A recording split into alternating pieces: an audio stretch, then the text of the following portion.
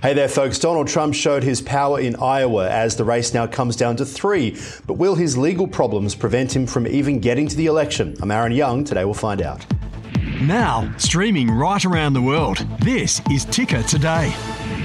So good to be with you wherever you are joining us from. Also on Ticker Today, leaders at Davos are predicting a potential rate cut by the Federal Reserve later on this year. But first,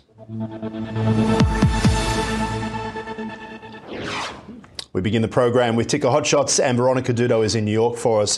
Veronica, first up, let's dive into the election, of course, happening this year in the US. Donald Trump, he really claimed victory quite strongly in Iowa caucuses, marking a return to the political arena after the tumultuous exit from Washington. Talk to us about what happens from here. We know it goes to New Hampshire. We know that Nikki Haley is saying no more debates unless Trump shows up. What do we know about this? So it was the first in the nation GOP primaries. It was held in the Hawkeye state, Iowa. Of course, there was a blizzard that swept through the region, bringing snow and sleet and just a wintry mix. But nonetheless, voters did turn out. This was a record win for former President Donald Trump. He retained some 51% of the vote. Again, these are numbers that we haven't seen in several years. Now, next on the list is New Hampshire. And again, these are early primaries just to gauge heading into the election season, of course, with the final election being in November. So the Republicans need to pick a nominee. And that's basically what we are watching play out here. Former President Donald Trump, along with current governor of Florida, Ron DeSantis, and of course, former United Nations ambassador Nikki Haley. Those are the ones that will have to battle it out next week in New Hampshire. Vivek Ramaswamy has thrown his support behind Donald Trump after announcing last night that he would suspend his campaign moving forward. So it's interesting, we're now down to 3, as you mentioned, DeSantis and Haley just behind Donald Trump. Well, quite a distance behind Donald Trump, I should say, but they're right next to each other. Obviously, Donald Trump will need to choose a running mate. What chances do you think there would be of a Trump-Haley team for 2024, given that she seems to have quite a lot of appeal, and given Trump's legal problems that we don't actually know where they are going to fall? It's a pretty much do or die year for Donald Trump here. Win the election or potentially go to jail, or maybe even go to jail before the election. Do you think that Nikki Haley would be interested in joining up with Trump? What she said about this? So what's really interesting is that she talked a lot about how she believed that former President Donald Trump was the right president at the right time, that she supported him then, but now moving forward, she sees a different path. So that is something that she has really come down hard on in her speech last night, following that she is now trailing not only Trump and DeSantis, she's in third place. And so she really took a forceful turn in this, again, saying she should be the one selected. So in terms of being a running mate, maybe before that speech, I'm not anticipating that could potentially be a matchup, but in politics, in America, who knows? Who knows? You got to do what you got to do. All right. Now, second topic, a federal judge has issued an injunction to block JetBlue's ambitious $3.8 billion acquisition of Spirit Airlines. The decision comes after weeks of legal battles and raised concerns about the potential impact on competition within the airline industry. Veronica, obviously, we know Spirit, we know JetBlue. JetBlue have been in trouble for a little while. It's had somewhat of a turnaround. Judge have been involved. This goes back to the middle of 2022. The judge deciding, though, to actually block this over competition fears. This has been years in the making. JetBlue has been trying to acquire Spirit, and everyone really thought this was a done deal. This merger was going to just sail through. But according to a federal judge, he is saying that this would hurt consumers who are looking for some sort of cost-effective prices, that the merger would almost overshadow any chance for consumers to have other options. Now, that, of course, is a big deal in the aviation industry. And, it's not lost on any. This also comes on the heels, of course, the Boeing 737 MAX being sidelined. So really, it is just a nightmare all around in terms of what exactly is going on in the aviation industry. It's a really interesting debate, though, because on the one hand, of course, you have competition fears, but together they could compete strongly against Southwest. So which competition can you be more worried about? Is it the competition about two little companies coming together, or two little companies forming a big company that could compete head on with Southwest, of course, which is the big daddy when it comes to cheap airfares in the United States? It's surprising that that wasn't a reason that they could look at, and probably shows a real difference, doesn't it, between when one party is in power compared to the other about what they deem as competition.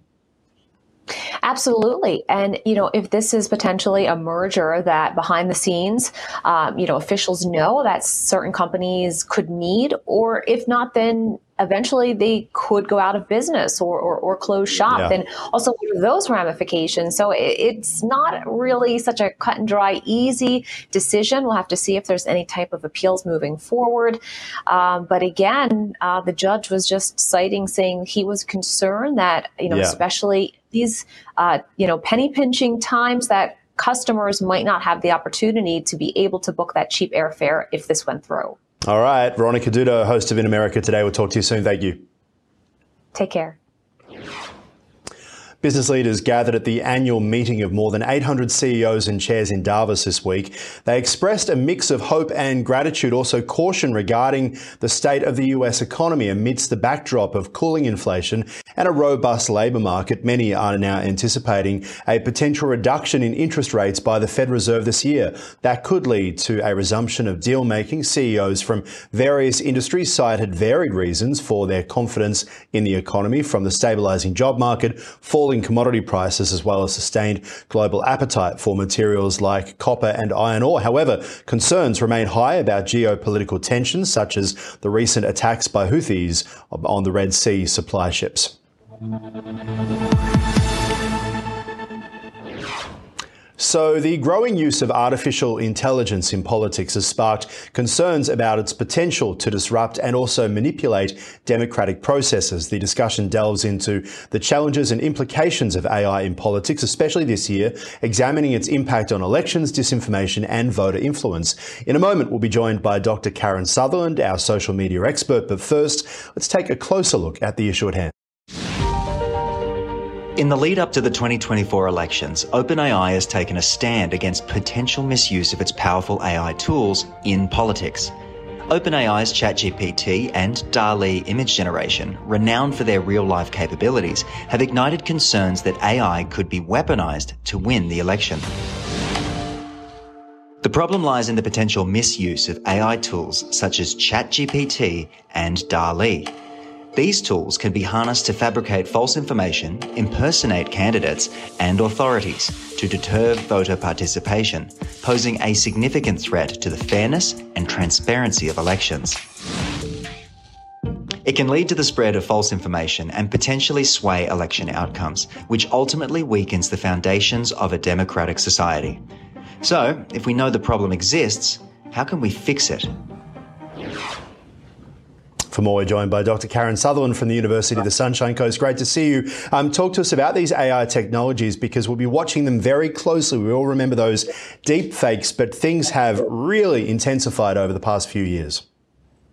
Well, they sure have. And it's interesting that really OpenAI has been one of the first to come out and acknowledge the potential for misinformation and has taken a stand on it. So it can impact anything really, from written text, video, text by video now, and as you said, deep fakes and image generation.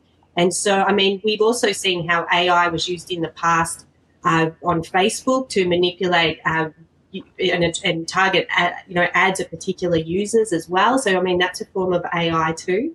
And so apparently OpenAI is not the only company that's coming out to actually try and prevent this. It's also Google and Meta have indicated they're going to try and make this stop before it starts.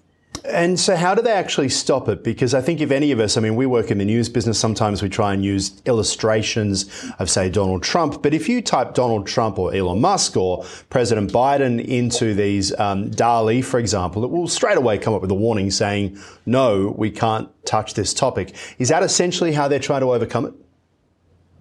Yeah, and I mean, from what I've read as well, so OpenAI is they're trying to introduce a system to encode images that are created by DALL-E. So it's that transparency. So users will know that this is an AI generated image. So I think that's probably the easiest thing to do at this point, is just to make it really clear that AI has been used in the generation of images.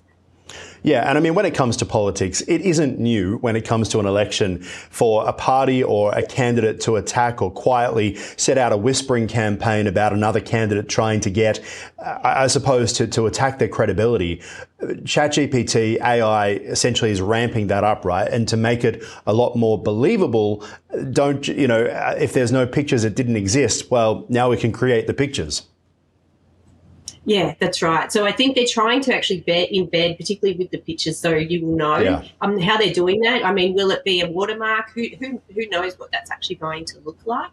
But they're trying to actually put in, I guess, even words that people are using to try and generate, with their prompts, to try and put a stop to it that way, stop things being generated, or sending them to particular websites. So if anyone has any questions about voting, it's automatically going to bring up the canivote.org website. So I think this time round, I think they'll be trying multiple things, and it'll just have to, keep improving over time. All right, let's flip it around for a minute. We talk about AI as a threat, but for a lot of people, AI is a tool. How can it be used as a tool for detecting and combating, I guess, a spread of political misinformation as well during election season?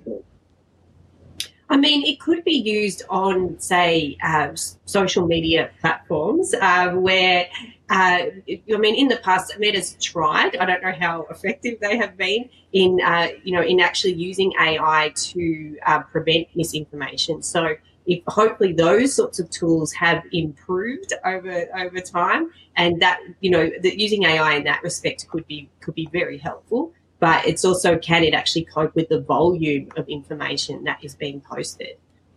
It is such a great point. As always, appreciate your time, Dr. Karen Sutherland from the University of the Sunshine Coast. We'll talk to you soon.